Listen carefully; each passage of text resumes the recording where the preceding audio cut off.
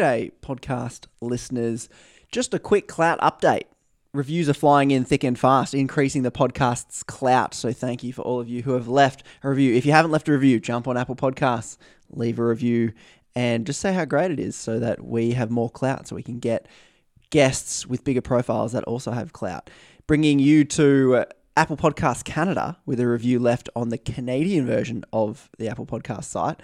Landon Before Time says, "This podcast teaches critical thinking in an accepting space." Awesome to hear. They do a really good job at framing each and every school of thought or idea so that you're never contextually lost. As far as podcasts go, this one screams to the top of my list. Wow, screams. That's ascending quickly. It's by the sounds of it. In a world of media and polarized perspectives, it couldn't be more needed. Thanks dearly for your production. No, Landon Before Time. Thank you dearly for that awesome review that summarizes the podcast better than I can. I'm always very humbled to hear that this podcast is at the top of your listening list. I'm just stoked to make the podcast listening list for anybody, because there's a crap ton of good podcasts out there from more famous and far more intelligent people than I. So I'm humbled to all of you listening to the show, and to those of you who left reviews, helping our quest for clout. If you aren't yet following us on Instagram, you can head over to Instagram, send me a DM. I generally get back to pretty much everybody. And you can follow along the show there, and you can see live podcasts. When we do live podcasts, you can engage with the process there. Because as I dive into various different topics and subject matter, you, my dear friends of the show, are the ones that are going to point me down different rabbit holes. Because as I go down a rabbit hole, I'll just kind of keep going. So with your help, you can point me, direct me, introduce me to different people, ideas you'd love to hear. So if there's an idea that you've heard on Instagram, TikTok, YouTube, and it triggers you and you want to understand it more, send it my way. We'll get them on the show and we'll explore some controversial ideas together. Enjoy the episode. I'm right and you're wrong. Once you start labeling people, categorizing of humans and ideas, you have desensitized yourself to the humanity of that other human being. to who they really are, and in the marketplace of ideas, These things are complicated, man. We all need to engage with a variety of viewpoints. A genuine multicultural connection with another. I mean, sometimes you don't need to agree or disagree. You just need to sit with it and digest. Whoa, guys, on live on Instagram, you don't know the battle. I was on YouTube deep trying to work out Zoom, and we got there in the end. So welcome back, everybody, to Ideas Digest, the podcast where we explore the ideas that divide us and place them back into context, which is always a person. The context is a person. My name's Conrad, and if you're a friend of the show, you will realize that this is not a passive listen, but a practice and opportunity for us, you and me, to enter into a new space you don't often see too much around in 2021, a space beyond the agree and disagree divide, beyond the us versus them. And if you're a new friend of the show, if this is the first episode you're listening to, welcome. It's very great to have you here. Thanks for joining us, and buckle up those trigger pants, because if you enjoy this episode and you're like, wow, what a great episode, I really agree with everything, I can't guarantee you'll enjoy the next one, because you might disagree with the opinion that comes across in the next episode, and sitting with and listening to an idea you disagree with is not very comfortable. But over time, I think you'll grow to appreciate that challenge and that practice. So with that usual disclaimer out of the way, I'll introduce the clickbait, and then I'll introduce new friend of the show. So the clickbait is, and this is going to lead some people astray, I hope, because that's what clickbait is all about. Clickbait is a church pastor's life of gay conversion therapy. Oh, what? Is he a church pastor doing gay conversion therapy? I don't know. What is it? Well, clickbait hopefully will lead you well astray. If it hasn't, I've not done my job properly. Let me introduce new friend of the show, a new friend, Anthony Venn Brown. Anthony, thanks for joining me. Is it Anthony or Tony? You know what? So you've read the book. So in that, I'm Tony. I was always known as Tony. I had such a life change that I felt that I wasn't the same person anymore. So I switched back to my original name, Anthony. So everyone knows me as Anthony today. introduce yourself then. If we were to just, you're pretty close to Newcastle, Australia, my hometown. So if you're visiting Newcastle Bar Beach and we're just walking along, we run into each other. I'm like, oh, g'day mate, my name's Conrad, and you go, oh, I'm Anthony. Introduce yourself, surface level introduction. Okay. Hi Conrad. Nice to meet you. I've had a pretty interesting life. I used to be a very high-profile Pentecostal preacher, preaching all, the mega churches around Australia, like Hillsong and the others. But I had a problem. My problem, well, I thought it was my problem, and the problem was that I was gay, which I discovered in my teenage years. And I'd spent 22 years trying to change everything. I'd been through, I'd gone to psychiatrists, I'd gone through exorcisms, I was married for 16 years, and then I fell in love with a man. And that wasn't supposed to happen. And that's where the shit hit the fan. Wow, that is quite the introduction, Anthony. I feel like I know you very well. Let's go grab a coffee and continue talking. So, was it too much information? Well, it's interesting information. I think we're already friends now. So, what I guess trivial stuff. What is it? What is it that you're doing with yourself now? Now I'm changing the world and saving lives. Oh, important work. How are you doing that? Very important work. So, what I realized was that the real enemy is ignorance. It's not individuals, it's not churches, it's not church leaders, it's not ex-gay leaders or conversion therapy practitioners. The enemy is ignorance. And what we need to do is we need to focus on changing the ignorance, not attacking the individuals. So I'm very much about reaching out and having dialogue. There's a lot of similarities about what we do and what you're doing, having a space where people can talk respectfully, openly, honestly, safely, and entertain the possibility of some new ideas and some new concepts.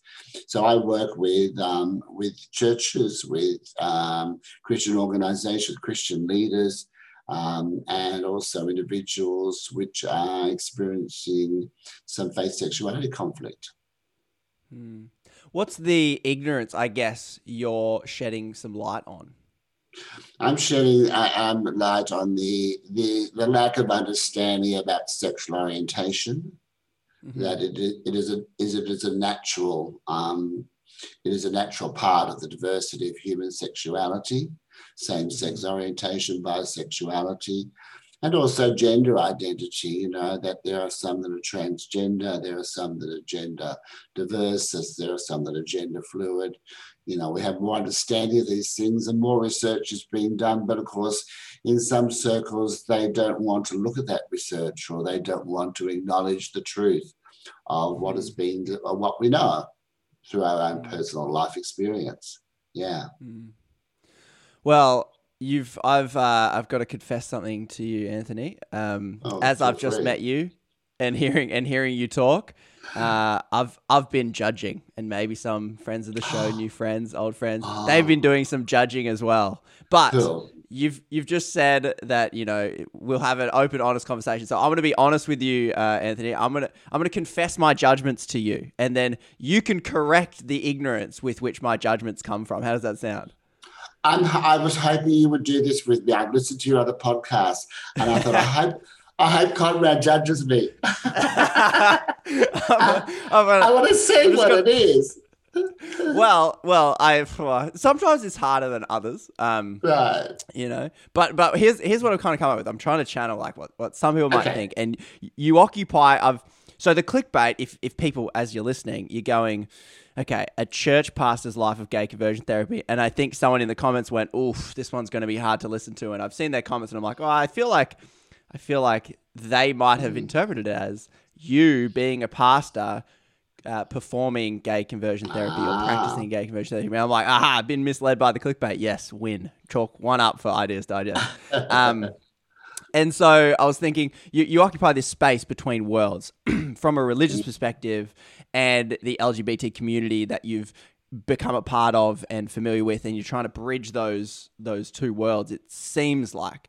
So that's where my judgments have kind of come from. I'm channeling right now. There's a big, there's always the religious pushback against gay marriage and the passing of the gay conversion therapy bill, which is part of what we may talk about today. We'll see. We got a lot to talk about. But here's my judgments I've kind of come up with. And we've already debunked the first one. It was an easy one. I was going to say you're a preacher who converts people from being gay, but I'll let you answer. I think you've already answered this one. No way. In fact, maybe the opposite. Okay.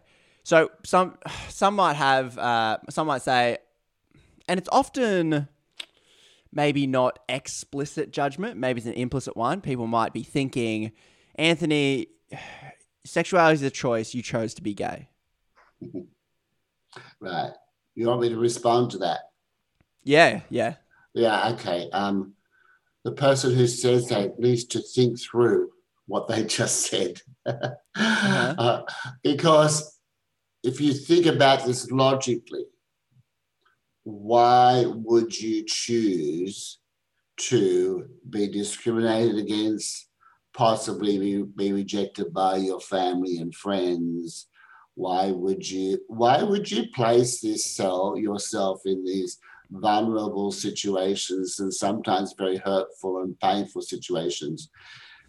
People who choose something like that this is not possible. People do not choose. And you just need to ask any gay or lesbian person, when did you choose to become gay or lesbian? And you'll find out. Sorry, Anthony. When did you choose to become gay or lesbian? I did not choose to become gay or lesbian. I've always been that way. My only choice was to accept myself. So they might then follow and go, okay, I know being gay is not a choice, but you're a Christian and it's outlined in the Bible. You know, Paul says a few things, it's an abomination, all that kind of stuff. Anthony, you chose not to follow God's instructions because, okay, I understand you're gay, but now you can follow God's instructions and not be in a relationship or not, quote unquote, practice or participate in a same-sex relationship. Yes, it's terrible, isn't it? You know, it's so evil to fall in love, so evil to want to spend the rest of your life with somebody in a loving, committed relationship. Those things are such an abomination. No wonder there are no Bible verses that tell us that, of course, you know, that when people are using the Bible to speak against LGBT, by that I mean lesbian, gay, bisexual, transgender people, when they're using those Bible verses to say that, you know, we cannot love, we cannot have a relationship.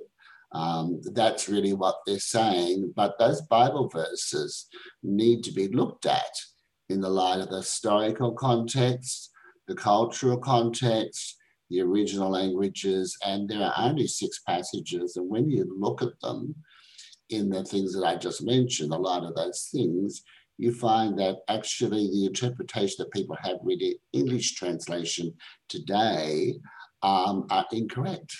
And that the word homosexual never actually appeared in the Bible till 1946.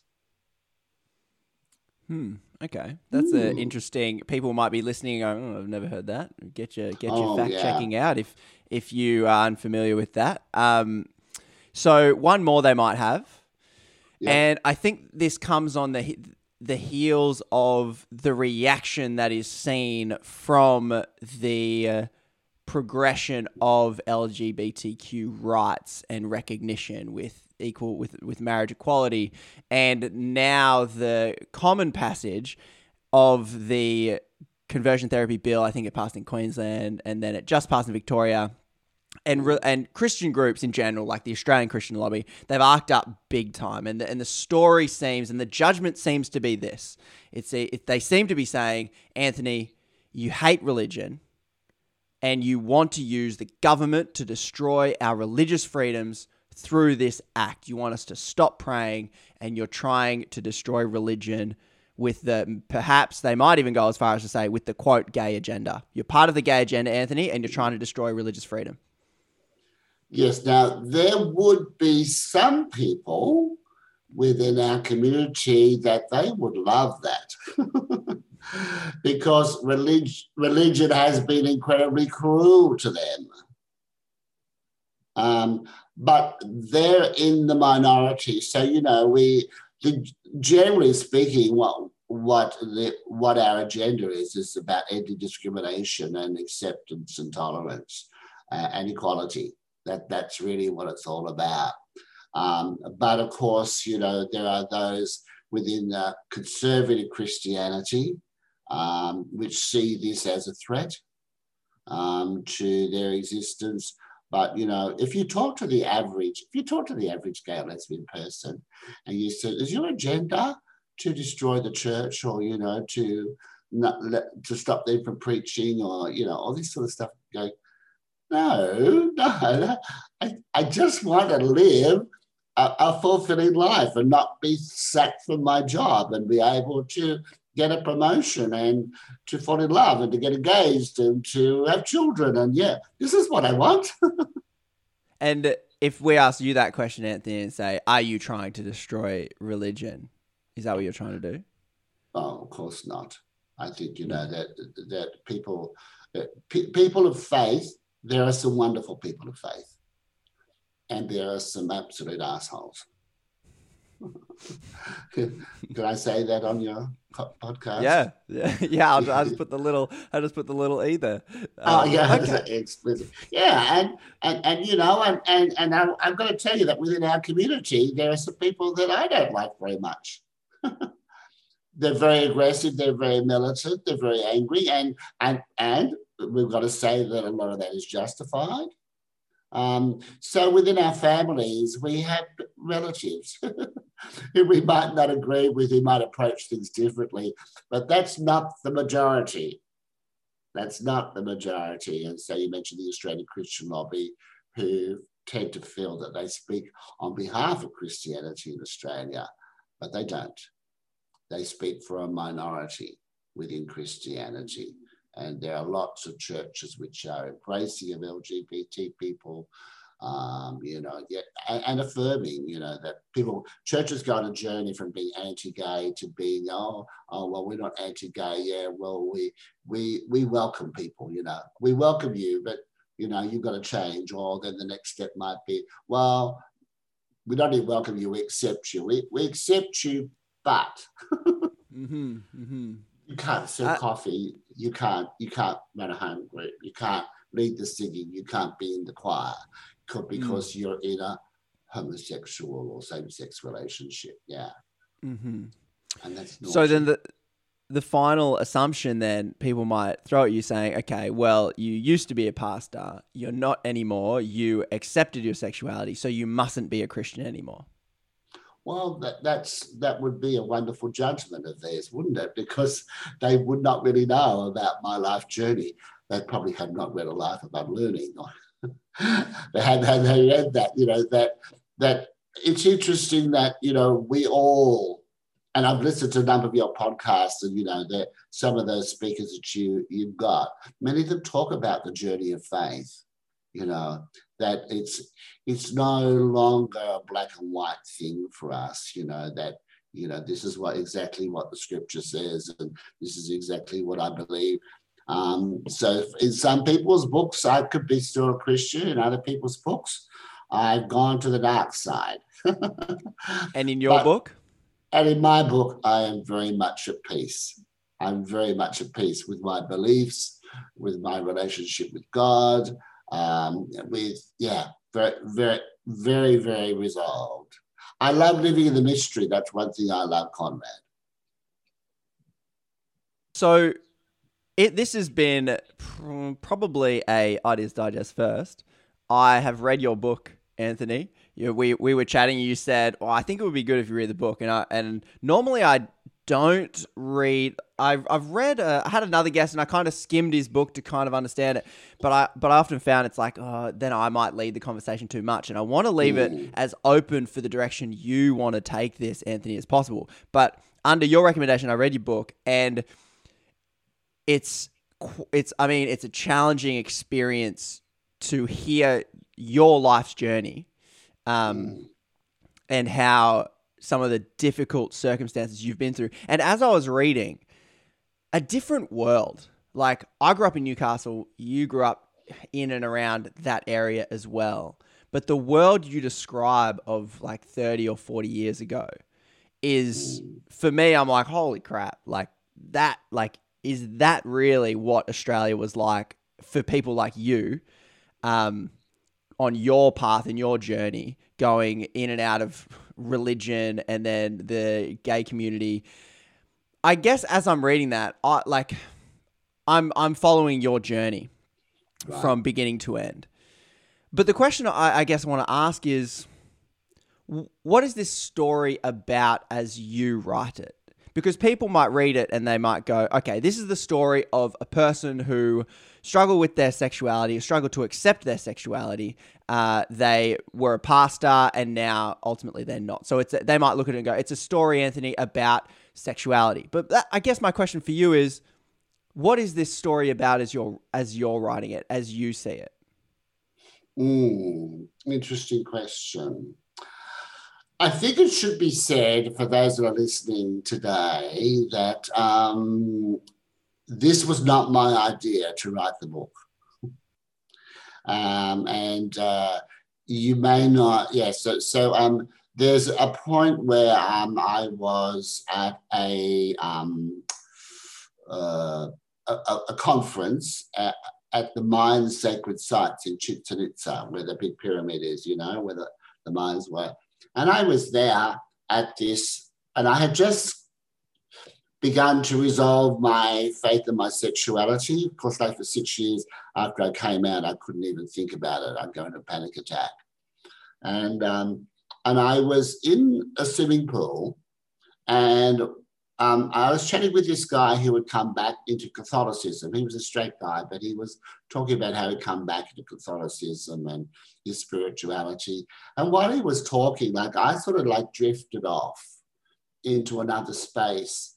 And you know how they say, before you die, your whole life flashes before you?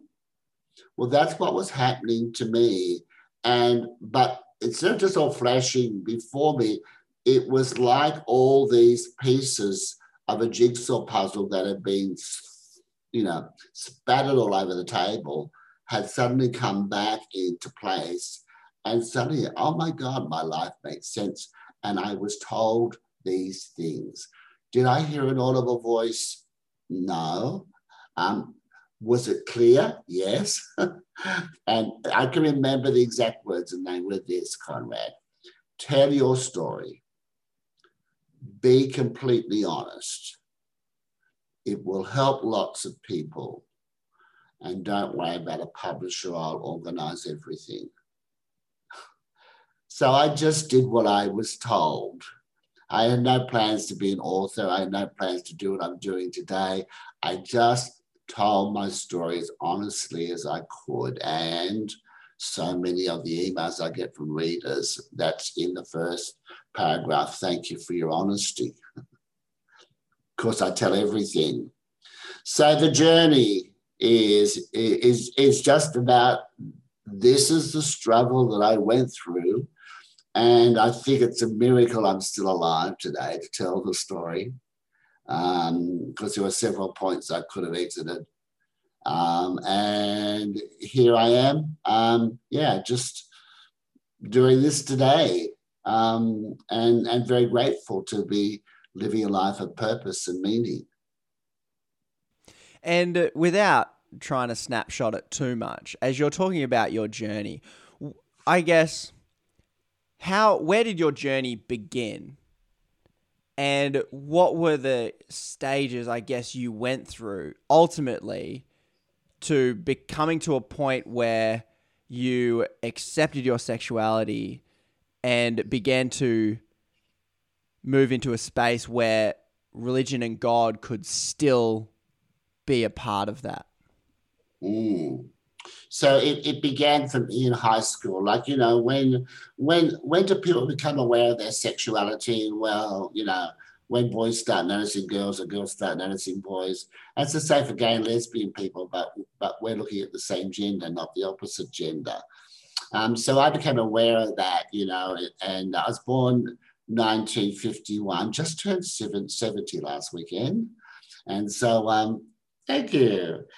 So, you know, in that time, when I realized what I was experiencing, that there was a word for it, that this meant I was, according to society, a pervert, a deviant. According to the law, I was a criminal. According to mental health professionals, I was ill. So I knew straight away that there were two things that I needed to do. Number one is keep this a secret. And number two, you know, I must do everything in my power to change this. So that's where I began to try and fight it. And that's what led me to depression and then, you know, and terrible dark times, and then attempted suicide, then a psychiatrist. This was in my final year at high school. And nobody really knew what was going on for me, but, you know, it was a terrible internal torment where you imagine trying to change being heterosexual. You know, you're trying to change, oh, you look at that person, you know, all these things. Anyway, it was during school holidays that I went on this Christian camp. And at the Christian camp, these people talked about Jesus as though he was real, not like a historical figure. And I remember walking along the beach one night and just going, God, I don't understand this, but, you know, my life's a mess, but if you want it, you can have it. And I came back with what we would commonly call the born-again experience. And then, you know, but my homosexuality at that point, where was it? It was still there, but I was living on the euphoria of a conversion experience. And it was all very wonderful. And I'm free. That was great. But then I wasn't free because, you know, I was still same-sex oriented. And so when I kept fighting that. So, I mean, I could go on forever about all those battles, but let's summarize that in that, you know, when I went to Bible college, I was told that it was because I had demons in me. So I went through 3 weeks of exorcisms in Auckland with the top exorcist in New Zealand, who turned out was having affairs with women and several women in the church. Anyway, that's another beside. So then I came back to Australia, and of course it was still a battle, and I was only having a nervous breakdown. And then I went to do a residential program. And in the residential program, they said, it'll take about 2 years to make you straight. And, you know, I'd lasted about 6 months in that place, and I had to leave because of it was just so oppressive and abusive. And then I got married to a lovely woman. And I thought, oh, this is good. This is great. You know, we had 2 lovely children. That became a very famous preacher. That was when all that happened. And then just before my 40th birthday, I was in Brisbane and I met a guy. I had an encounter. And this encounter was very different to any encounter I'd had with a guy previously. And this encounter was full of tenderness and affection and intimacy, and it was, my soul was touched. Like something in here was, I felt something for the first time, something I never allowed myself to feel previously. And within a few weeks, I realized, oh my God, I've fallen in love with this guy. And for the first time in my life, I wanted it. And I realized that my 22 years of trying to change everything hadn't happened. So I resigned from the ministry. And I walked away from everything, Conrad. Like, you know, the Bible went into a cupboard. I didn't go to church because there was nothing in my mind that could reconcile these two things. Everything in my world said, you can't be gay and be a Christian. These two things are diametrically opposed.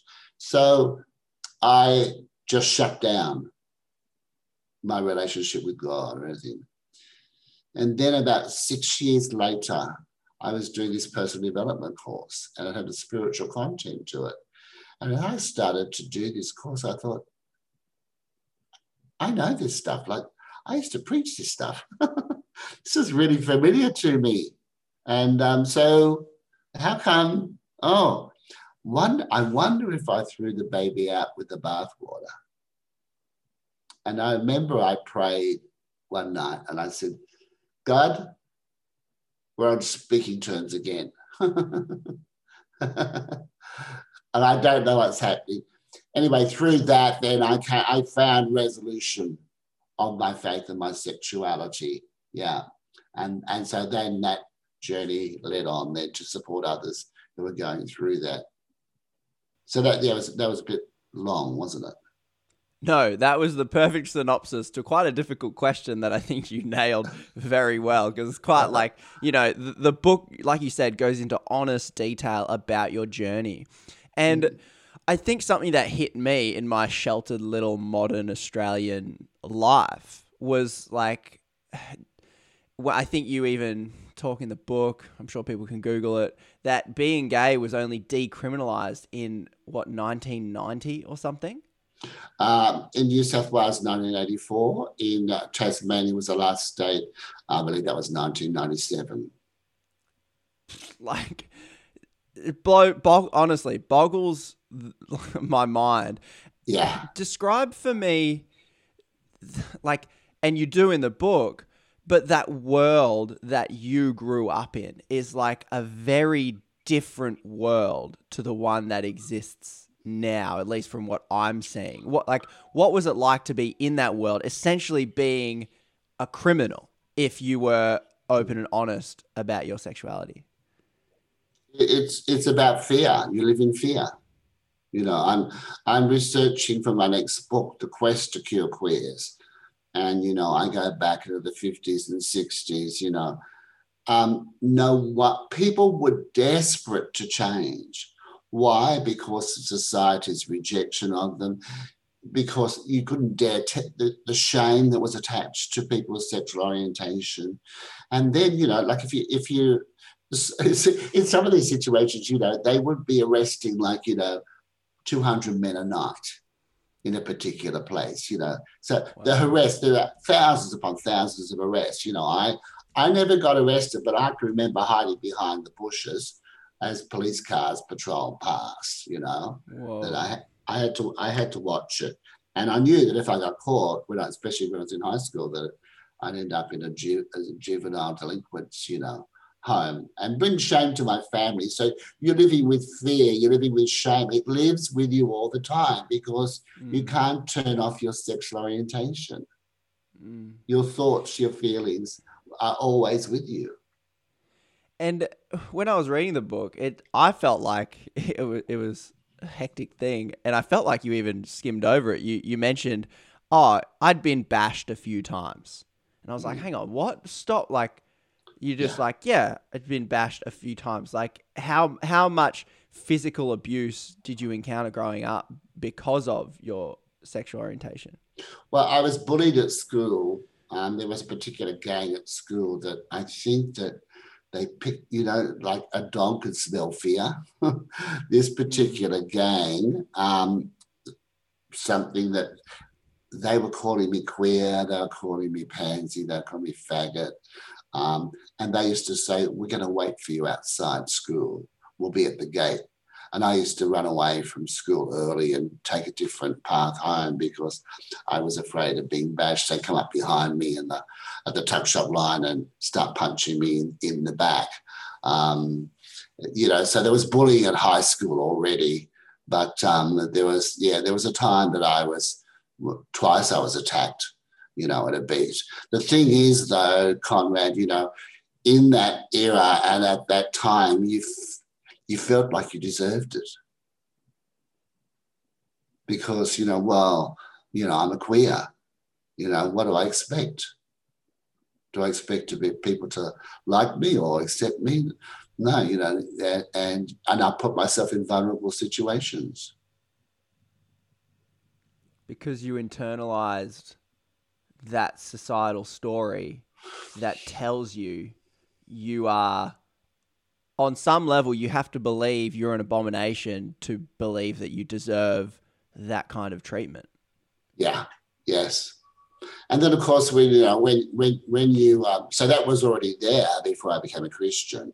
And then, of course, when you become a Christian, then you've got some verses there, and you use that terrible King James word, abomination, and that just that constantly reinforced even further how bad I was, how evil I was. And I was always going through this terrible time, Conrad, where I'm going, is this just my flesh? Am I just an evil person? Is this the devil tempting me, trying to figure out, why can't I get rid of this thing? Why do I find myself succumbing to temptations? Am I really, really that bad? And so you internalize, as you mentioned again, this sense of self-loathing and self-hatred, which is incredibly damaging, to a person's psyche and to their mental health.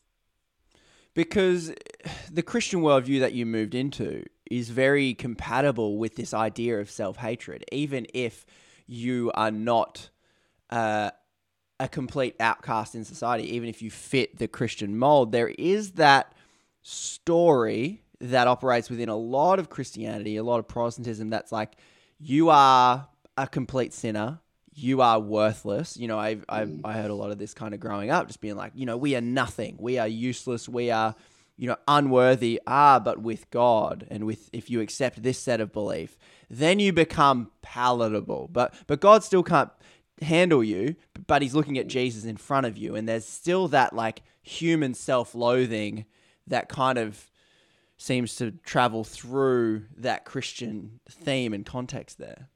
What's your faith background, Conrad? I grew up Adventist, Seventh-day Adventist. Cool. Okay, right. Cool. Yeah. Yeah. So that always helps me to understand, people's language, the culture, with a particular type of Christian. So I really understand that. And what you're saying is exactly right within that culture, but it's the same within evangelical, it's the same within Pentecostal, it's the same within charismatic circles. And so I'm going to be very controversial now. Go for it. I'm going to say I really dislike the word sinner. Why? Because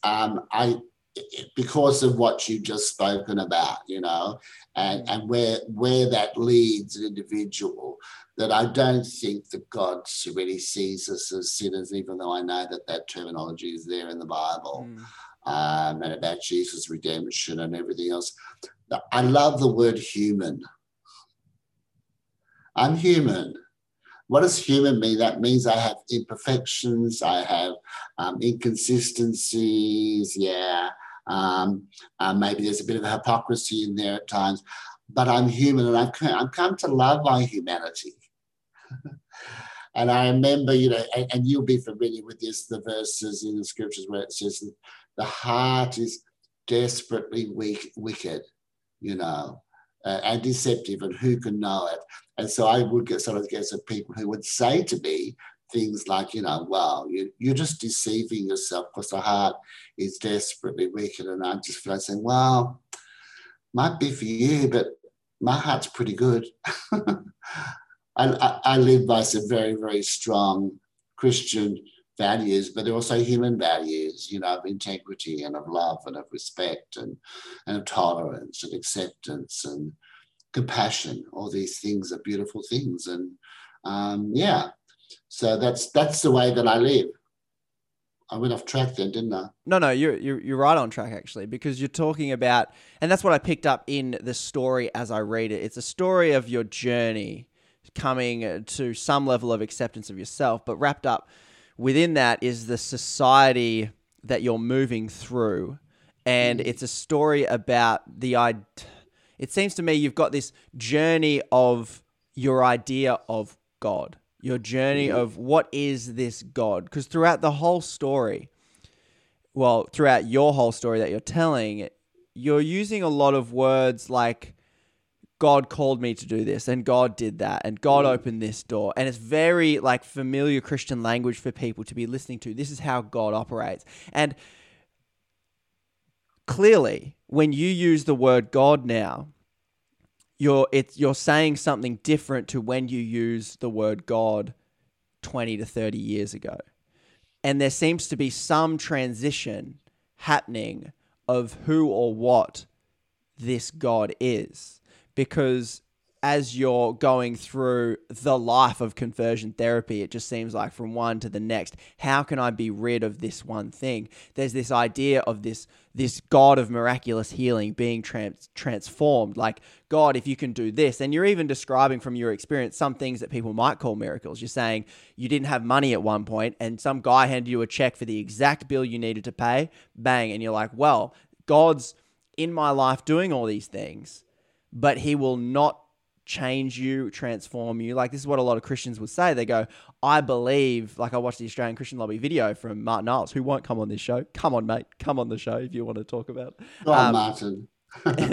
And he would say things like, I believe in a God of transformation. And that's the same God you're describing. But then on some level, throughout the whole book, you're talking about, well, why is God not changing me? This is leading me to a lot of suffering, a lot of hurt, a lot of pain. Why will God not change me? Talk to me about what has happened with your picture of God, that journey of who or what God is to you throughout your life there. Well, maybe that thing about God, my understanding of God, not my understanding, who God is has never really changed, except my understanding has. That God that I talk about in my early Christian experience and, and all that time in the ministry and all those things. And when I talk about God today, it is the same thing. You notice I didn't use agenda then. It is the same thing. And will always be the same thing. The only thing that has changed is my comprehension, my understanding, my awareness, my knowledge of, my comprehension of who is this mysterious force and energy and influence on my life still today in some incredibly miraculous ways. Yeah. So what was your comprehension of God as you're a megachurch pastor? Very, very... I love that saying. I forget who said it, but it's great. It says, I would rather have questions that can't be answered than answers that can't be questioned. And I know, as a megachurch preacher, as a popular preacher, as an evangelist,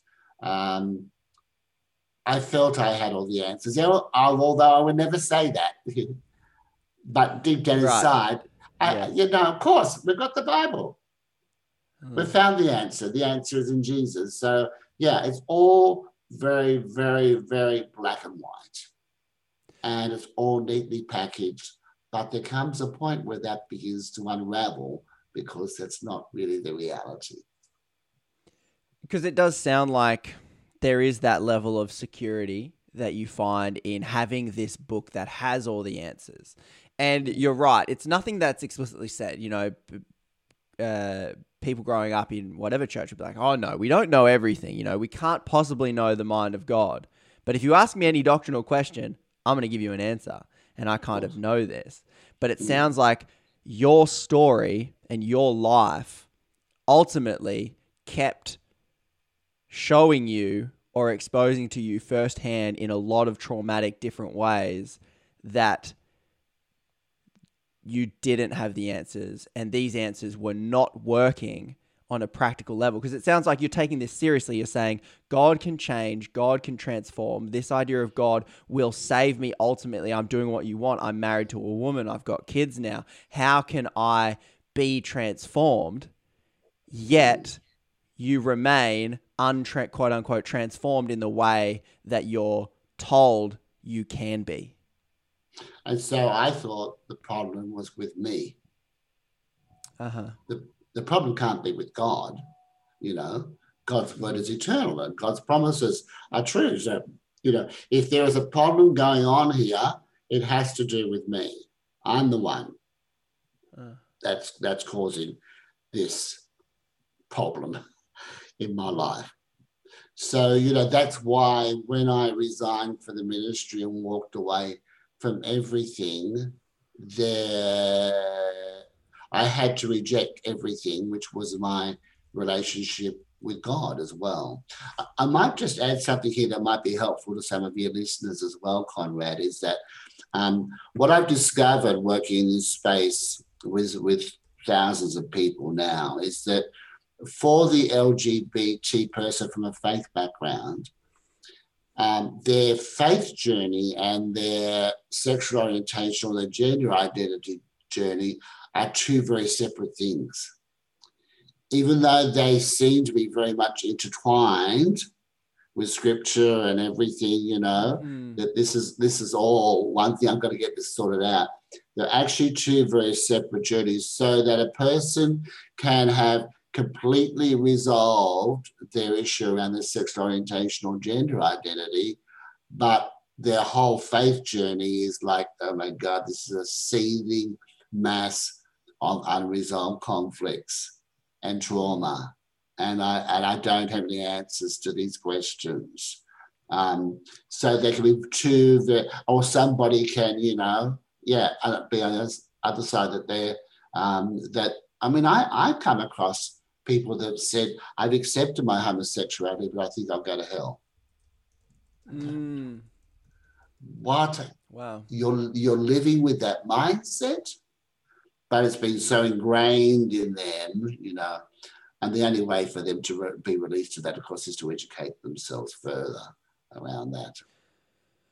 Because I like this discussion around what you're saying as your understanding or perception of what you're calling God, because we all have a perception and understanding, if you're religious and believe in a God, that who or what is this God and how does this God operate?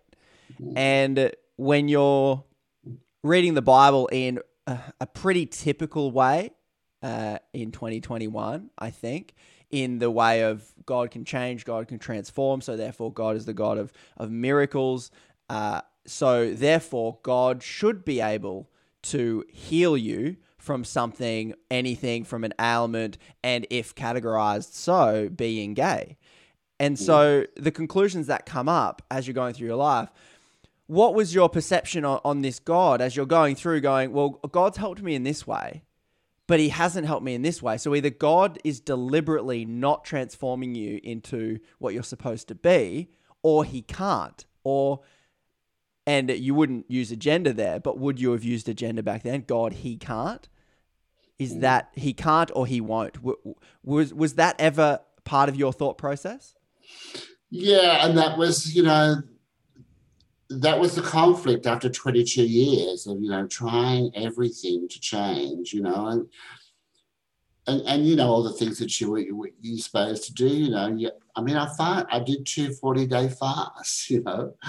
I could quote scripture. I would sing Christian choruses, you know. I would try all these strategies to not be who I was, to not have a thought, to not have a feeling.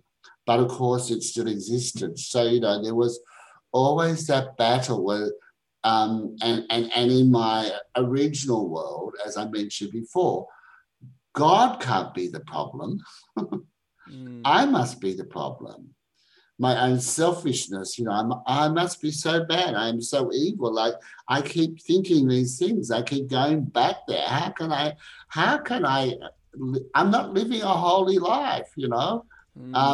So, you know, the problems with me, when after I came out, as I said, about 6 years later, I did have this experience of, you know, like a reconnection, I guess, with my spirituality or with God. There's this overwhelming sense of peace and that I was loved just as I am.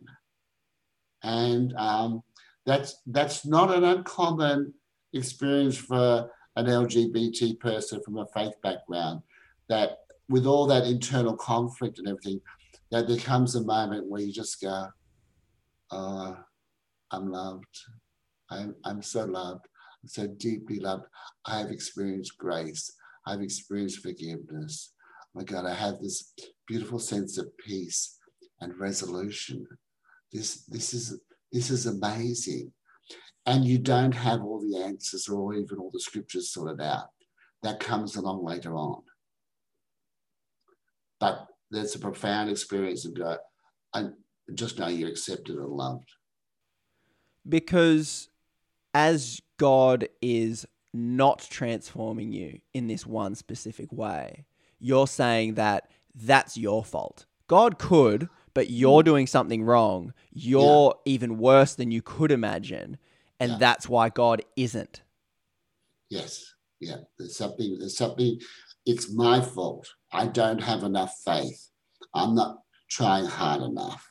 I mean, you know, that was what I was told when I was in the program, you know, that you're just not trying hard enough.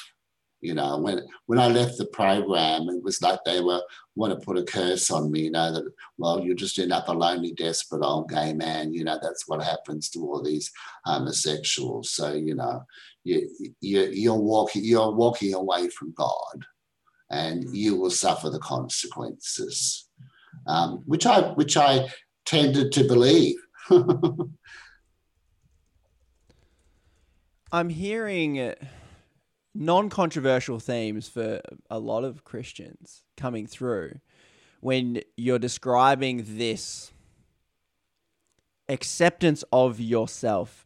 Now, Christianity always talks about grace. They always talk about love. They always talk about forgiveness and say, Anthony, and I'm sure they would have said this in your programs or going through these mega churches, well known like Hillsong Youth Alive, because Youth Alive, fun fact, and I was trying to pinpoint when you would have been a part of it. First like Christian worship rock album I was like, Youth Alive, this is sick. I was like 6 or 7, so I was like, oh man, this guy at the heart of Youth Alive. So you've influenced me without even knowing it.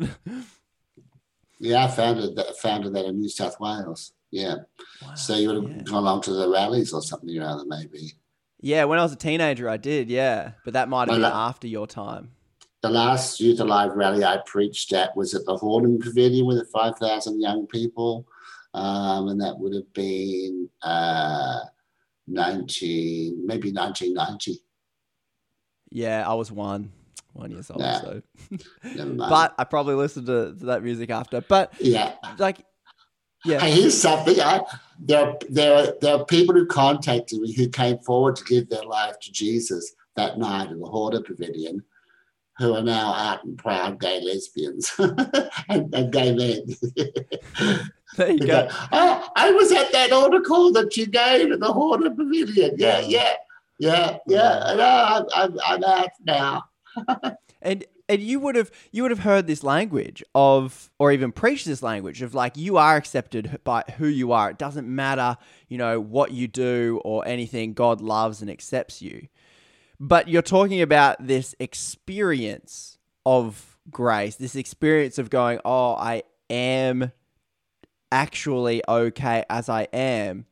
But it sounds like the words of the doctrine and the application of the doctrine were the exact polar opposites, because God couldn't help you because you weren't trying hard enough. You weren't doing enough, despite the very common message of, Anthony, there's nothing you need to do. All you need to do is accept Jesus. So that's got to be a very torturous world to live between, as you're saying to yourself. So is it on this subconscious level, being like, no, I'm accepted, I'm loved, there's nothing I need to do. And then on the subconscious level, I'm the worst possible person that even God won't heal me because I'm doing something wrong. I guess I believe that I was accepted, coming to God as a sinner, and with all of that, I've come. But once I came to God, then that acceptance ran out. That's when I need to be more like Jesus. I need to be more holy. I need to be more righteous. Yeah. So there was never any moment like, well, God's accepting you through all your struggles, and going, no, that wasn't there for me at all. When you're talking about the man you fell in love with, love, we've only got the one word. So talk to me about this love that pulled you so hard to the point where you said, I'm going to give up my paycheck, my status, my wife, like everything I kind of know to move towards what this love is that you're saying you've never experienced. Because describe, I guess, the love you would have had for your wife and then the love you would have had for this man that you've never felt before. Like, what, the one word seems a bit too small to encapsulate this experience. So, I had my former wife is an incredible woman, who I have the utmost respect for. And, I guess that I loved her as much as I had the capacity to as a gay man. And of course, I adored my children, my two daughters, I was very much, here's what I think.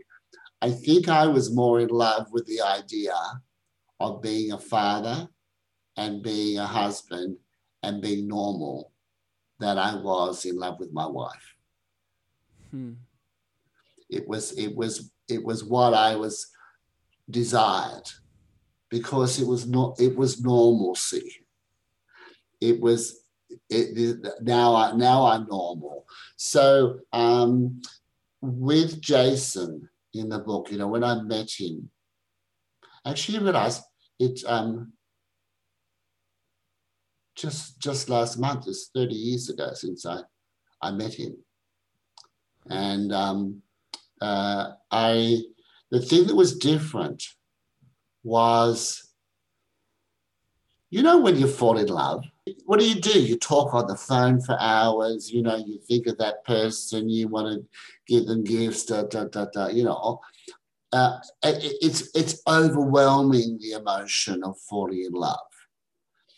And that's what I had with Jason, that I had never ever experienced before. So suddenly this is something I had never experienced, because my encounters with guys up till that point essentially had been, 30-second encounters, or 60-second encounters. I didn't want to be there. I didn't like it, wouldn't let myself enjoy it. And here I was with this man for, an hour and a half, and it was beautiful. And as I said, ignited. There was something that I had tried to kill within me, and it suddenly started to sprout. And I knew that, and so at that point, Conrad, I had already spent more than 22 years fighting this. So I'm really, really tired. I'm really exhausted. And I'm happy to face the reality. This is never going to change. Get real, Anthony. This is never going to change. And from that point on, when I accepted that, I knew I couldn't preach again, because I could preach as long as I was fighting it. But when I wanted it, I know I can't preach anymore. So, I planned to sort of escape and feign a nervous breakdown and disappear in the woodwork and be with Jason. And that is the both controversial and non-controversial thing about what you're saying, because there's one reading of what you're saying that is, love pulled you into this space of self-acceptance, which could be described as grace, being like, I am okay. And it's controversial because Christians would very much say God is love. So there's that level of God in this form of love with another man pulling you towards this level of self-embrace of who you are. And that's why you may get the pushback of saying, no, Anthony, that wasn't love, that was lust. It was something else. We can't accept that for being love. And maybe, as I'm just thinking out loud here, that's the battle that maybe is fought on the political level to say people in same-sex relationships, well, they can't be loving because on some level, if God is love, then God is there. And we've been taught, whether culturally or religiously, I'm not sure which, that this is what it looks like. And it's quite a challenging perspective to put to someone of a conventional Christian worldview. What do you make of that? Sadly, very conservative Christians, they can't get their minds out of the bedroom or off our genitals. Like, please, you think our sexual orientation is all around sex. Yeah. They think the gay community is all about sex. That's all they think of. But, it's not. It is about love. Relationships are about love. What keeps a gay, lesbian couple together for 50 years? The same thing that keeps a heterosexual couple together for 50 years. It's love. It's commitment. It's respect. It's honesty. It's openness. It's trust. The list goes on, and that's what keeps those relationships going for so long. And the conservative Christian, all they want to think about is, I've written this here. People go to my website, to our website at abbi.org.au, abbi.org.au. There's a little humorous thing I put in there called a willy in a bottom. And it's a conversation that I had. Well, I've had many of these conversations with particular ministers who go, oh, well, yes, you're accepted, in our church. Yes, please come along. I said, oh, that's good. They say, oh, we accept everybody. Like we accept, prostitutes, alcoholics, drug addicts, homosexuals. Yeah. Oh, great. Okay. Oh, so that's good. Well, I've got a partner who's recovering alcoholic. I can bring him. Oh, yes, you can bring him, but you're in a relationship so you will be a practicing homosexual, would you? And it goes on, but it all comes back down to, so you mean the problem that you have with me is that I might put my willy in someone's bottom. Because really, honestly, that's what it's down to for a lot of these people. They can't actually think about it. That's what practicing means. When you use the word practicing, exactly. That's what you're talking about. And then I say, well, I've got a lot of lesbian friends who'd be really happy to come to church because that's not a problem for them. Yeah. Anyway, it's a little humorous thing, but that's what happened to conservatives. They just think about sex. And you're trying to paint a broader, wider picture of what you're trying to include all the other aspects of relationship that they know exists within their relationship, but seem to forget would exist within your relationship. Yeah. And let's face it, the longer you're in a relationship, the less sex plays a part. Oh, you're laughing. You're laughing. Yeah. Yeah, that's always the joke. That's always the joke. Like, if you don't want to have sex, just get married. Yeah. Yeah. Yes. And so, and gay, lesbian relationships are the same as heterosexual. It's just people need to get over this silly nonsense about what goes on in the bedroom and what we do with our genitals. And frankly, it's none of their business.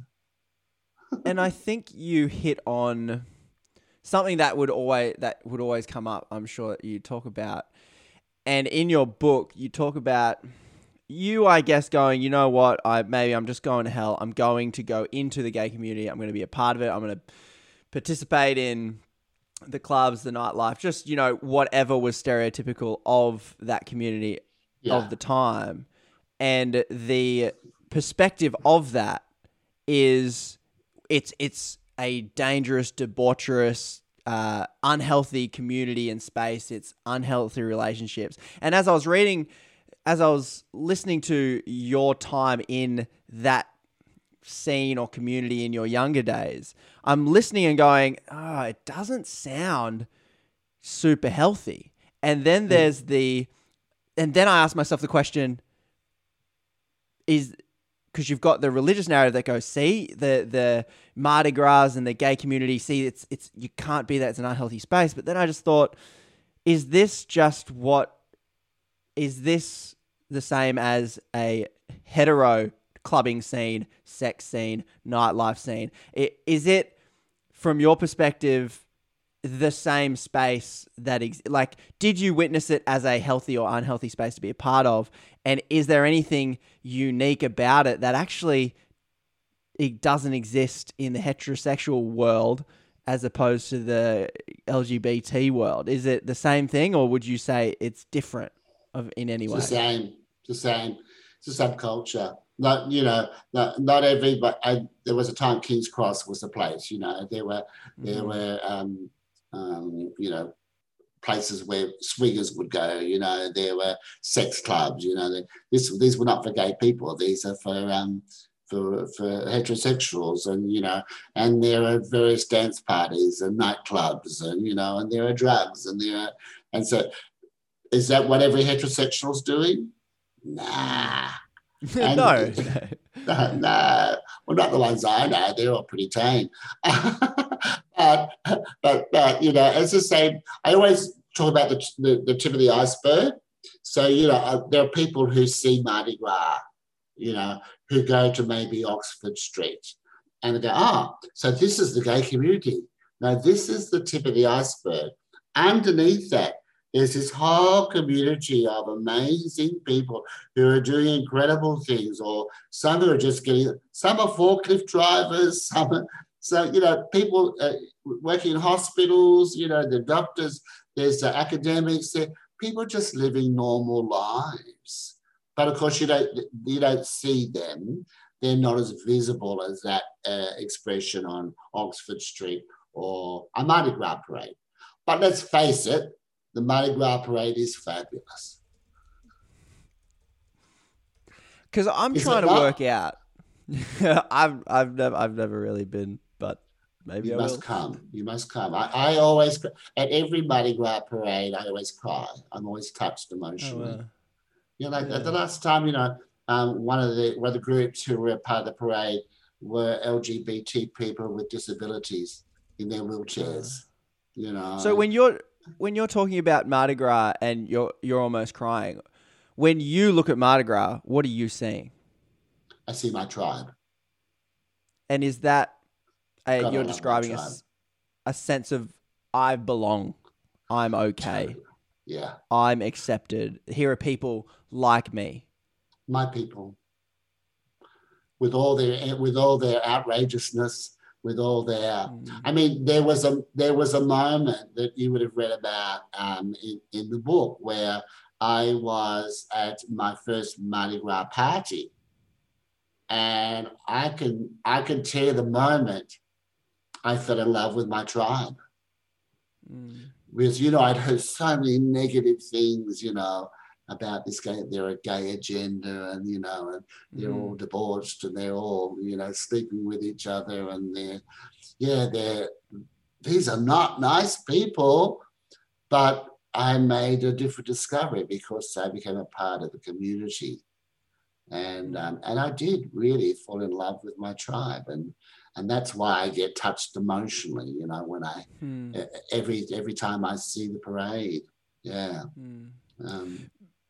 But as I read your book, I'm trying to work out, because I have a very limited dating perspective. You end up in a few relationships which would be abusive or unhealthy, and I'm trying to work out, because there's the reading of it. If you read the book through the lens of like, here's the journey of someone who is trying to change their sexuality and ultimately can't. Like, it's all about sexuality. If that's the lens you kind of read it through, you might read that and go, okay, look at all these unhealthy relationships within the gay community. And I'm trying to work out the dating scene. Do you think that there is a lot of hurt and difficulty to have this, like, this stereotype of an ideal, this one long-term relationship?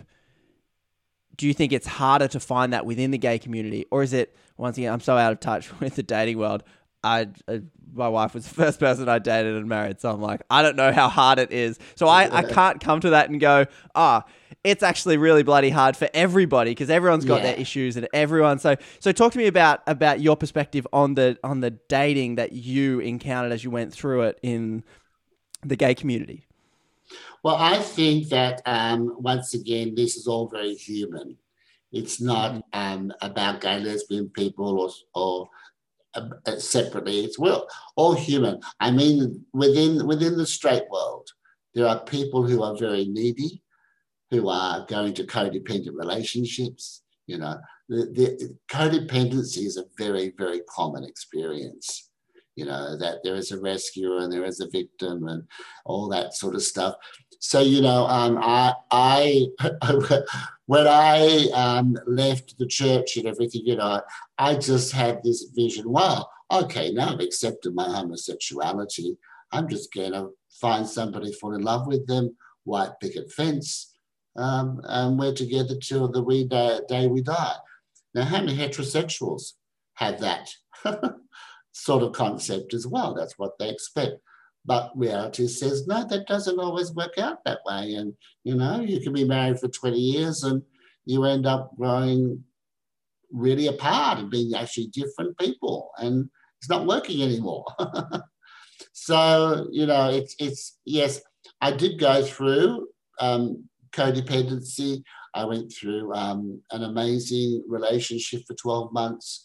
And now I'm just very, very happy living my single life, because every day I get up, I've got something important to do. And I think what you've hit on, which seems obvious when I say it now, what I'm hearing come through is this idea of we no longer need to categorize and split. And I feel like that is what's being said, saying if you're gay, we're now talking about sexuality. We're now identifying it as something different. I'm going, yeah, but Anthony, like this gay community, like it's different to the heterosexual community. Is it? Is it not? And you're saying you can talk about it in this way that pulls it apart from the human journey. And what it sounds like you're saying is, just like somebody might go through abusive relationships in a heterosexual way, or they might have trauma from something else that's happened, you're saying this is all part of the human journey, and to include being gay as what is now just classed as this, it's just part of the human journey. Why does it keep being pulled out? Why does it keep being separated? And why does it become a point of differentiation? Why is it not just all immediately just a human journey? I wrote this thing before marriage equality, which was I Have a Dream. And I think it was, you know, like I was projecting myself 20 years ahead when we had marriage equality for, you know, over a decade. And, you know, what will happen in time is that, you know, there'll be young people who will, gay and lesbian people who will fall in love while they're in high school. And then they'll get engaged, and then they'll get married, and then they may or may not have some children, you know. And you'll go to the local newsagent and you'll get engagement card for a same-sex couple, a wedding card for a same. All these things will become so much a part of our everyday life that we don't have so much, oh, well, that's them and that this is us. But having said that, we must remember that there is something fabulous about the gay community. And that we do have some amazing cultural things. And I know that there might be some people in my community who disagree with this, but, I've lived in this world for the last 20 years. And, there is just some amazing, the creativity, the sense of humor, some of the cultural things. There's something we have without stereotyping too much. And I hope that we continue to nurture that. It's like an ethnic group that should never lose their ethnicity, and some of their traditions and culture. And there's always the fear that some people have that we can become so integrated within society that we lose our specialness. I guess I want to get your perspective then on this conversion therapy bill. Having been a pastor, having participated in exorcisms and different forms of an attempt to change who you are, what would you say to somebody that is upset about the passage of this bill? What would you say to someone who says, this is taking away my religious freedom because I believe God can change you, Anthony? And I guess a longer conversation would happen being like, well, he didn't in 20 something or 30 years or so. What am I doing wrong? I guess would be the discussion we've just had. But what's your understanding of this conversion therapy bill and perhaps the people who might oppose it? I understand how they feel, Conrad. I understand their feelings of being threatened. I understand their insecurities around this. What we need to focus on with the current bills that have happened, in Queensland, the ACT, and most recently Victoria, which has been the primary one, because it wasn't just about change, it was also about suppression. That what the focus of these bills is about the harm. We know it's well documented, and I've worked with thousands of survivors, and we know that this causes great harm to individuals, and that some people, it is so much so it drives them to take their own lives. And that's what these bills are about. It's not saying you can't do this and you can't do that. It's going, people need to be protected. This is about protecting, and there is enough evidence, like Exodus was founded in 1976. 1976. It closed down in 2013.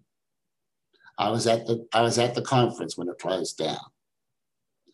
And why did it close down? Because the leader, the world leader of this organization and all the affiliates said it doesn't work. No one changed their orientation. And in fact, we need to ask your forgiveness for the pain, for the suffering, for the mental health issues, and we need to acknowledge that some people have killed themselves over this lie. So this legislation is about preventing harm. And yes, people can still preach if they want to that, homosexuality is a sin, or that you could never put a willy in a bottom, or, or whatever they want to preach. But you want to be sure. You want to be sure that you're not harming that person with that message, because we have decades of evidence that this is soul destroying. Because they will say, proponents of conversion therapy or a biblical interpretation that says same-sex marriage should not happen and same-sex relationships should not happen, they will say, Anthony, I agree with you. Conversion therapy can be abusive. Probably the ones you experienced because you did them quite some time ago. They go, yeah, they've been outlawed. Like we don't do that type of conversion therapy anymore. But you're trying to stop me from praying for somebody to change. If you come to me freely out of your own free will, Anthony, you say, oh, can you pray for me? I want to change. The fear is you're trying to take away the freedom for me to do that. Now, sidestepping the debate over the legality and how it's going to be interpreted by courts and the legal complexities, it sounds like there's something deeper that maybe both sides of this debate are touching on. Because the definition of conversion therapy is very broad, and that's what the Christian community is pushing against. But that is also what a friend of the show, Tish, who is a Baptist? Yeah, a Baptist pastor, a lesbian Baptist pastor, queer Baptist pastor at a church. She was talking about this, and she was saying, but that's what she appreciates about the bill, is because it is broad enough to include some of these stories that are told, some of the subtle inferences and practices that ultimately tell the story to the gay community saying, you are broken, you must change. Now, is that the real sinister harm that you seem to be talking about through your life's journey? Is that there have been openly abusive practices that you have witnessed and participated in and been a victim of throughout being a pastor? But is the real harm and damage caused by this subtle narrative? Like, even though you're saying you can still preach willies can't go into bottoms, but isn't that still the message that potentially causes the exact harm you're talking about, that says, Anthony, you don't belong, you are different, and you shouldn't be who you are? Yeah, like, I created this meme about the way, what was the belief around, when there were all the organizations were in place, this is not what God wants for you, this is being dysfunctional, not a part, this is unnatural, all those things, and God could change you. And then we moved into what we call the celibacy message, which is about, it's all based on the same beliefs. This is unnatural, this is not what God wants. God created Adam and Eve, not Adam and Steve, all those things. Oh, and you can never practice. You can never, essentially to say, you can never fall in love or have a long-term relationship. But all the beliefs are the same. And just as the beliefs were damaging and created programs that created all sorts of things, so those other beliefs about being broken, about it being unnatural, those messages are just as damaging for people psychologically. If you're sitting in a church as a young 13-year-old, the only thing that will enable you to grow into a healthy human being will to be a part of an affirming church where you are totally accepted for who you are, no questions asked, where you can serve and use your gifts, that there's never a moment where there's a doubt that, there's something different about you and therefore you can't do this or you can't do that. I should mention that, there are people who say that people have changed and they point to marriages. but, I've written this article about, I call it situational heterosexuality. The people who are in those marriages, as I was, are situational heterosexuals. Move us out of that marriage, we're still gay.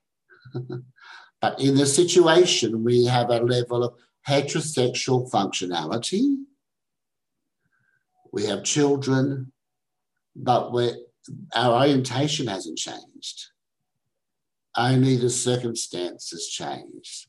And so, people should read more because, there are so, they look, like Margaret Court, for example, will say, well, I believe the Bible, and, oh, yes, we love homosexuals. I've got homosexuals in my church, we've helped them change. Well, I doubt that, Margaret. My life experiences says, no, they didn't change. They changed their circumstance, but didn't change orientation. But you've interpreted it because they've got a wife and 2 kids with them that they're now heterosexual. They're not. And that's why a lot of these marriages end up breaking down. People come out in their 40s or 50s because there's this person inside them going, when am I going to live? When am I going to live? Time's running out. And there's this cognitive dissonance, this internal conflict going on inside them, and that will drive them crazy or they'll have to resolve. And I've worked with lots of people in that situation, gay and lesbian people in heterosexual marriages who came to a point where they said, this is unsustainable, this is cruel to my partner, and I can't do it anymore. You're thinking deeply there, Conrad. Yes. Yeah, I think... What are you thinking? Just how complicated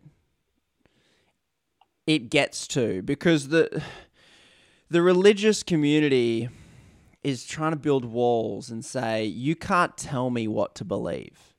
You can't... We have religious freedom. I can believe whatever I want to believe. And let's say, for example, this bill does everything they fear. It will stop people, even, let's go as far as, and I don't even know the bill, I haven't even read it, I'm just talking about it. Let's say it will go as far as saying you can't even preach that message anymore. Because what I'm hearing you talk about is the ingrained suppression of that person inside that you're just talking about there. That person inside that you're saying is always there and is waiting and pushing and wanting love, wanting life, wanting to be included. And the thing that... And this is a powerful little person inside, because the suicide rates of this of this group, but due to non-acceptance and due to like these stories that are being told saying you do not belong, cause so much harm and cause so much trauma that people go, you know what, I just will not be here anymore. I can't live like this anymore, so I won't live. And that's a heavy and traumatic like idea to encounter, I think. And I think the hardest thing for the religious community to maybe encounter and accept is that we have on a pedestal religious freedom and go, you got to protect it. And I think that's right. I think that's true. It's important for so many things. But then you're ultimately saying through your story, if people read your book, this story caused so much trauma and harm. How can we preach it? How can we teach it? And the question, I guess, I started questioning like, yeah, but what about this bill? Put the bill to the side. The question should be, if we are listening to you, Anthony, as a religious community, if they're saying, okay, Anthony, if we're listening to you, we really need to encounter at the heart of what you're saying is that this story whether it's legally preached from a pulpit or not, saying don't put willies in bottoms, this story is at the heart of the inability for people who are part of the LGBT community to not live in a state of grace. They don't get to live in a state of self-acceptance. They don't get to live in a state of societal acceptance. But that will require taking something that comes under the banner of my freedom, Anthony, my freedom to believe. And so, yeah, that's my process as I'm thinking deeply going, like I can see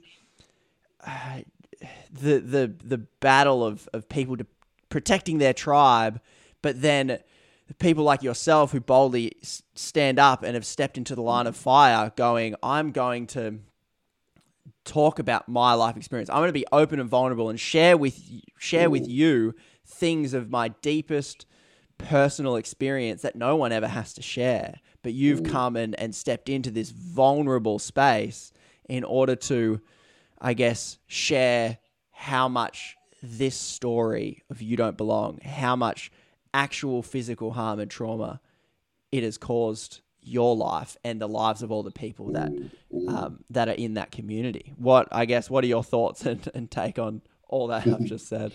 Well, what you're saying is really true. So this, I've been around long enough to, I was one of the first in the world to go into a residential program, a Christian program in 1972. That's 4 years before Exodus was founded. So, I've got a long history of this. A gay conversion program.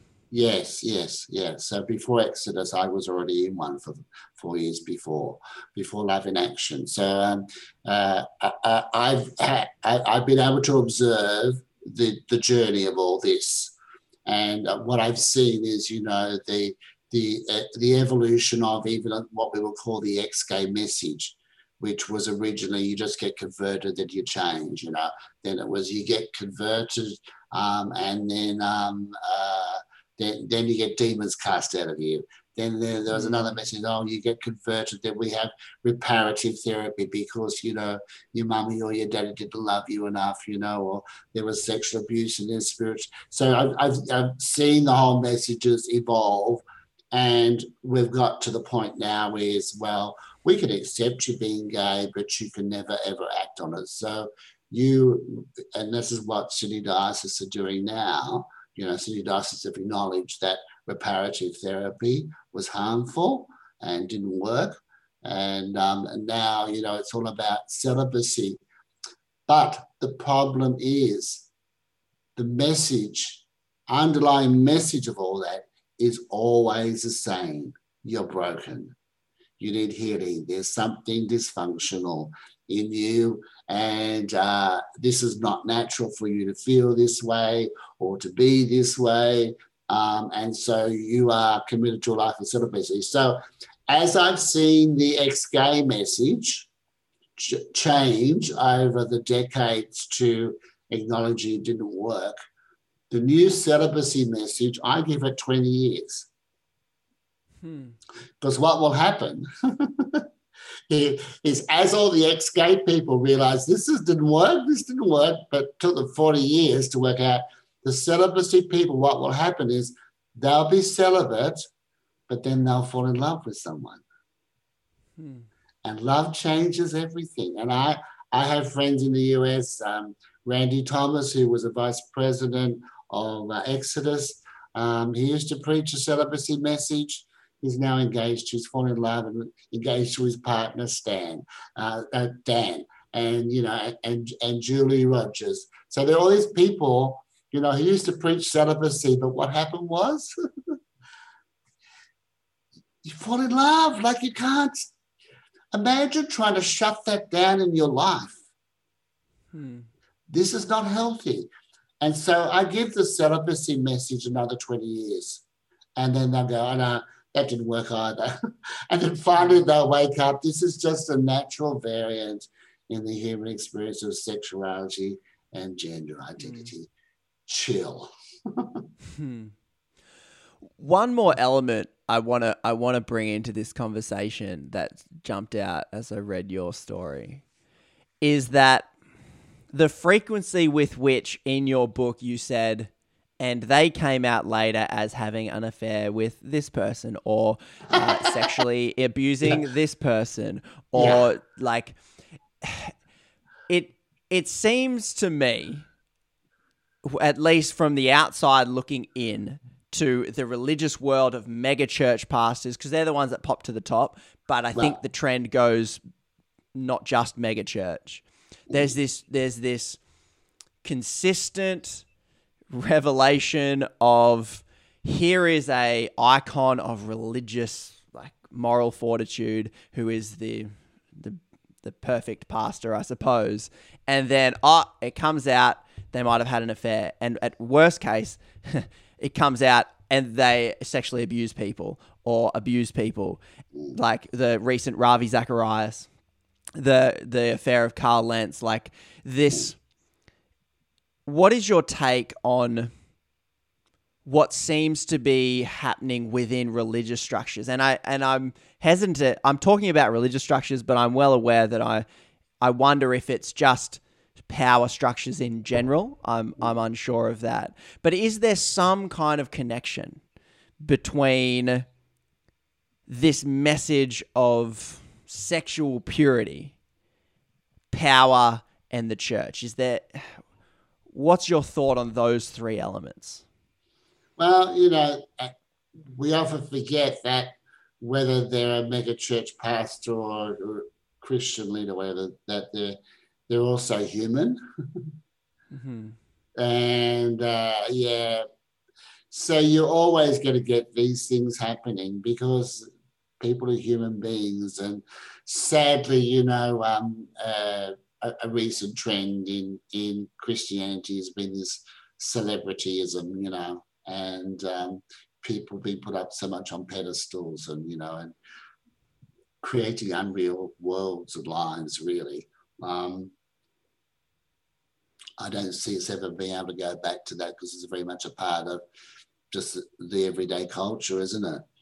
So I look, having been through the exposure myself, having been through a public scandal myself, I know how horrific those things are. It's not just the individual, it's their family, it's their friends. It can be the church can go through a traumatic experience if it's a pastor, and sadly, I don't think we deal with these things well. We tend to brush it all under the carpet or be denial about it. But, I know when it happened to me, like I spent, it was 3 weeks crying every day, every night, like I'd wake up in the morning, begin to cry and get enough courage to get out of bed and face the day. And I'd cry during the day, then I'd go to bed at night and I'd cry myself to sleep. I'd been completely traumatized, but nobody knew how to look after me or to deal with that. My wife and I had to struggle through all that just all by ourselves. And I don't think they really know how to deal with it all because they don't want to accept we're all human. We're all human. We all need grace and we all need forgiveness. And yes, there are some very bad people in the world, but they will be held accountable. And, they have to live with themselves. And, there's some of my thoughts on that, Conrad. Do you think there's an element of power that is at play, whether power on some level seems to, I guess, corrupt? Like if you're a pastor, there's this idea of being, I guess, closer to God. You're the bloke spreading the message. You're the bloke, telling people what to do, and you may even be the one saying, "Oh, I think God's calling you for this, or God's calling you for that." Do you think there's an element of a Lord of the Rings type, the Ring of Power, like when you're handed this God authority indirectly, being like they can say things like, I heard some of the horrific like what came out about Ravi Zacharias, how he'd say things like, well, if you say anything, people might go to hell forever because they turn away from God because I converted them or something. And that's this wielding of this God-like power, this wielding of power of like salvation and eternity. Is your experience being like in the megachurch pastors, being preacher, how was your relationship with power when you were in those spaces? Did it shift how you saw things at all?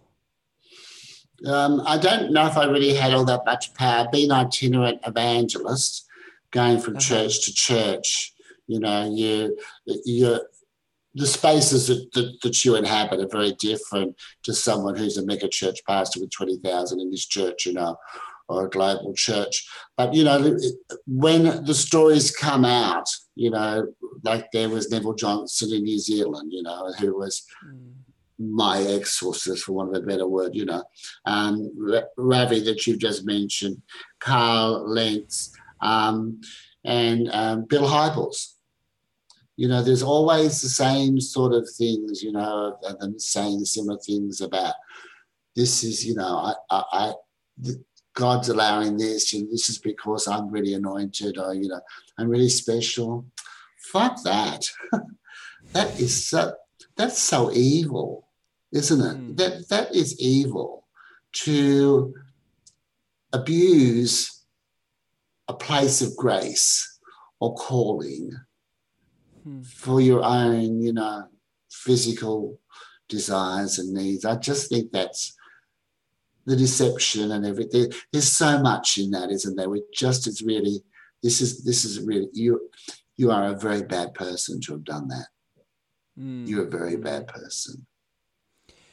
Anthony, thanks for taking so much time to chat through just all the different, honestly, the story of your life has so many different elements to it, and it's been great to be able to chat to you about some of those different elements. Is there anything that you'd want to add or sum up or talk about that you didn't quite get to? I think I'd just like to say too, that there was the point we were touching on how as a gay person, growing up, there was always that fear and shame. And, we're not the only ones to experience this in the church. I've had emails from heterosexual Christian readers who say, I so relate to your journey. Because, I fell pregnant when I was in the youth group. My marriage broke up. I was sexually abused. And the terrible trauma that those people have been through, the shaming, the rejection, the stories can be very, very similar. And that's why I get a lot of readers, that are heterosexual. And I get readers who heterosexual and non-Christian. And they say, oh my God, I so relate to your story, because essentially it's a story about being true to yourself. And every one of us have pressures upon us and conditioning to that we need to work through, even fight against at times, to go, no, this is really who I am. And that can be a lifetime journey. I'm very grateful, Conrad, for the space that I'm in today and the life that I live. And I feel like I'm doing something of real value. As I mentioned before, every morning when I get up, I know I'm going to be doing something which is going to make a difference to one or several or many lives. So I should be around for a while. You brought up a question that I had that I forgot to ask. Throughout your life, there was this desire that I guess in a way you're talking about now as well. Like you want to help people and contribute to good in the world. And as you're going through your life, you wanted to be a pastor. You wanted to be a preacher. This is the life. You wanted to do good for God or bring people to God and do these sorts of things.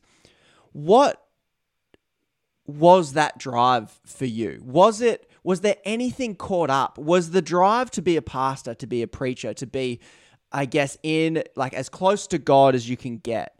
Was there anything wrapped up in that drive? Was it the drive to just make a difference in people's life? Was it a drive to finally be acceptable to God? Was it a drive to do enough right things? What was that consistent drive to, I guess, always occupy the preacher space up until sort of you left that? As a good Adventist, you would know your Bible. You can quiz me and I'll see how it goes. And there's a verse that says that the gift and calling of God is irrevocable or without repentance. So, as I look back at my life, when I was in primary school, I used to go around the neighbourhood and visit all the old ladies and sit and have cups of tea with them. Weird thing for a little kid to be doing, but, you know, I loved it and I did it, you know. When I became a Christian, I felt that my life should be given back in gratitude as an act of service. When I resigned from the ministry, I was lost for a few years because I didn't know what do I do with my life now. And I actually had planned to commit suicide at 50 because I thought, I don't want to be a lonely old gay man. You know, that sounds horrific now, but that was my mentality. And I didn't know whether I was going to go to heaven or hell, but I just didn't want to be around anymore. And then something changed.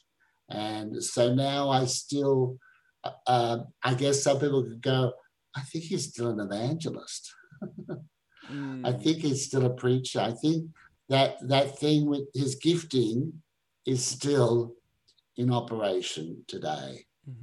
And maybe, and you can interpret that as being just a natural gifting, a combination of skills and qualities, or you can say, well, obviously there's been a plan, a purpose in your life. And this is the ultimate fulfillment of it. So the form it took for you to serve God or to help others for a long time, it was being a pastor was the epitome of that. If you're a pastor, that's what you're doing. You're working directly for God because you get the title. Yeah. But it sounds like that scope has now expanded to include a whole lot of other things. And so that same drive that was consistent there, you would say is still operating for you now. Totally, yeah. Yeah, it's still there. It drives me every day. I know I know what I'm meant to do every day. There's different ways you can look at your life purpose, I think. You can look at a purpose as this is something that's God ordained and you just got to find it and obey it. Or you can go, well, this is the purpose that I choose in life. I'm going to make that personal choice. And so there's different ways of looking at that. And I don't need to attach myself to a particular belief. I just need to do it. And people can believe whatever they want to believe about that. But, you know, and of course, recently, you know, the amazing thing was that I was awarded the Medal of the Order of Australia for service to the LGBT community. Like, WTF? Like, I just see this need and helping people. And there are people alive today because of that, which is incredibly humbling, rewarding, touching. Yeah, it's quite profound when you know you've had that level of impact on not just one individual but many individuals. Can I read you something? Yeah. So when I sent this person, his name was Matt, and he was in the US, and sent him that little So yeah, tell me, why did you want to become friends? And he said, I just wanted you to know that you are an inspiration to me. Reading A Life of Unlearning assisted my mental health and acceptance for myself in a tangible way. I used to be on 6 antipsychotic drugs, and now I'm only on 1 mild antidepressant. Thank you. It truly did help. I've always been taught that God hates me. I made a lot of friends in conversion therapy. Out of 40, only 6 are still alive. 1 died naturally, the rest suicide. Your book gave me hope and let me see a true Christ. This is basically, I did informal programs with pastors, read awful books. Then I did a 6-week camp, Love Wins program with Exodus. Basically, there were times between 40 and 30 that I tried to rid myself of being gay. When I turned 30, I settled into the futility of those efforts. Around 32, 33, I became happy with being gay. I'm now 34. Half of my life does seem wasted. I used to be a pastor in an evangelical church. However, after being a victim of 2 hate crimes, 2 months I was fired and defrocked. I am a homosexual. During my ministry, I practiced celibacy to meet the requirements. Now he is full-time in the ministry and serving God. And, so amazing stories like that. You just tell your story and people's lives have changed, He's off all that medication that he was on and is now living a powerful life. But, how tragic that 40 of his friends,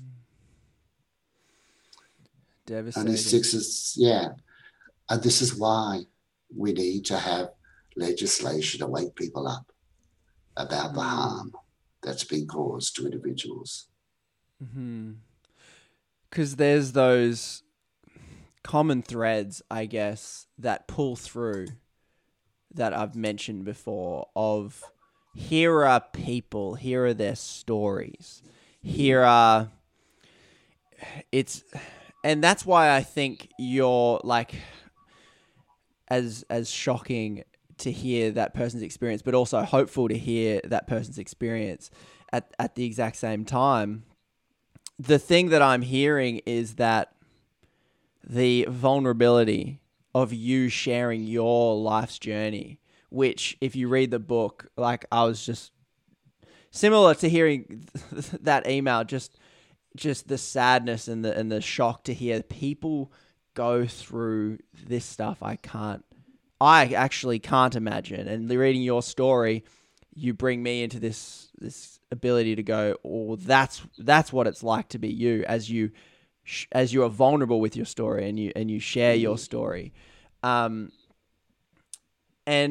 I think that's the very non-controversial idea that people can really resonate with, as you say, if we connect on that level, if we're open and honest, and it is a vulnerable space to enter into that human connection going, you are connecting humanly with people through this book that you've written of your life story that people read and connect with, and then they reach out and connect with you because they've already connected with you as they read this story and it can change them. And I suppose that's the work you're doing, and at the top of the show, you're saying the battle is ignorance, and it sounds like you're pushing against the ignorance of other humans' stories. And here are a whole large group of humanity whose stories will break your heart as they talk about what it's like for them to move through the world. And when people might, because you might encounter this perspective, and as I had friend of the show, I don't know, he hasn't gotten back to me since, but a bloke called Lyle Shelton, Queensland, a previous director of the Australian Christian Lobby, did a great interview with him, lost half of it, tried to reach out again to get him back on, haven't made contact again, but that was an interesting conversation, and people like him would say to you, okay, I understand what you're talking about, But what about the family unit? I understand, like these people who are struggling, but what about my oppression as being now like discriminated against, being called a bigot, being cast to the side, and I'm just fighting for the family unit because that's the bedrock of our modern society. What you stand for is going to break apart the family unit. It's going to leave children without a male and a female influence in their upbringings. And what do you and it's very jilting and quite a shock to put this next to what you're talking about. But I really, in a way, want to do that because this is the discussion. But it's never this right next to each other. It's never, here is my lived experience of trauma, and then the other side saying, yeah, but I feel oppressed too, and I'm fighting for something I believe in, which is the family unit. What's your response to that pushback that might be all too immediately after somebody sharing their traumatic experiences? I'm always happy to have conversations with pastors, church leaders, individual churches. This is what we do. We do it confidentially. We do it behind the scenes. We do it respectfully. We do it with openness and honesty. We do it with integrity. And you know what I always say, Conrad, is no conversation about us without us. And the church has done a lot of talking about us. But for them, it's about beliefs. But for us, it's about our lives. And that's the huge difference. And by sitting down and having conversations with LGBT people, particularly, that's the work that we do with Abbey Ambassadors and Bridge Builders International, is that those conversations can be had in a safe space. And out of that, they can learn, yes, I understand where you're coming from, and I understand your biblical concepts around the family. The reality today is, I remember there was a preacher at Hillsong one time, carrying on about how bad the show Modern Family was. My daughter was sitting in the congregation. Her mother has remarried. Her father is gay. She was married, and she married a man and had stepchildren. So here's this preacher going on and on and on about this is God's ordained. We are living in the 21st century. Things are not like that anymore. We've moved past a feudal system, and there's all different. There's solo parents, there's people divorced, there's stepdads, there's stepmothers, there's all these things. We all need to be supported. And what about the poor kids in the same-sex relationships that are being told there's something wrong with them or that they will never grow up normal by the consent? How painful is that? How hurtful is that? How unchristlike is that? How uneducated is that? And so we need to come together and sit down at the table and have some really genuine, serious conversations. And that's what we do. And I can tell you there's been some great successes when people are willing to do that. Some people aren't willing to, Conrad.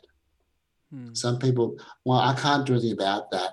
But there are pastors, church leaders out there listening even to this podcast today who've got some questions.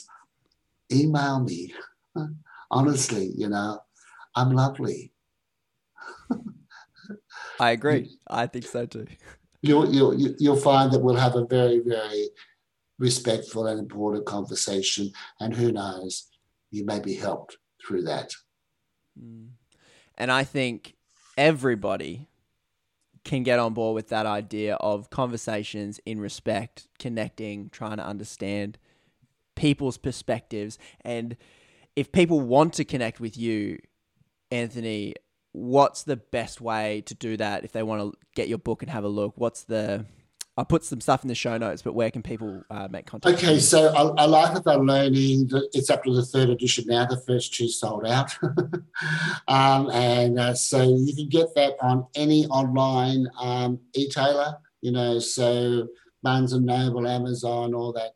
The only place you get it as a Kindle, as an ebook, is on Amazon, but all the rest you can get it on paperback.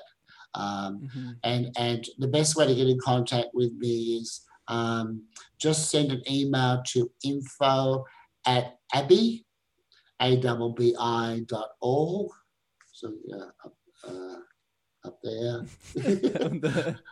there's somewhere there. So send it at info@abbi.org.au, and just put attention Anthony, and I will definitely. I have received thousands of emails, and there's not one I'm not responded to for readers of A Life of Unlearning and everything. So we will make sure that and it might just be, I've written so much over the years, not just, of course, the book, but there's lots of the blogs. So it might just be that I can send you a link to an article which will answer your questions, like the gay agenda, the gay lifestyle, situational heterosexuality.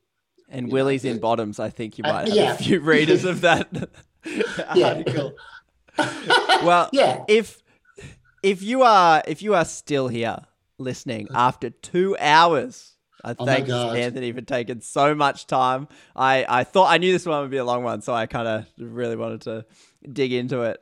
If you're still here after 2 hours and you disagree or are skeptical and you're like, listen, but if you're still here, send me a message on Instagram and say, I made it 2 hours. I didn't agree with anything I just heard. And I will send you an emoji medal. It'll be a little medal. It'll be like, kudos to you. Special medal of honor. You're in the wall of fame, because that's the point. It's very difficult to listen to a perspective that might challenge you, that you might not be familiar with.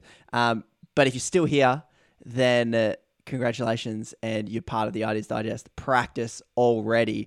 If you enjoyed the episode and agreed with everything, I'll send you a bronze medal, I guess, because it's I'm glad you're here, but it is easier to listen to perspectives that we do understand and do see eye to eye on. So if you have any show suggestions and ideas, then send them through to me on Instagram at Ideas Digest, emails ideasdigest@gmail.com.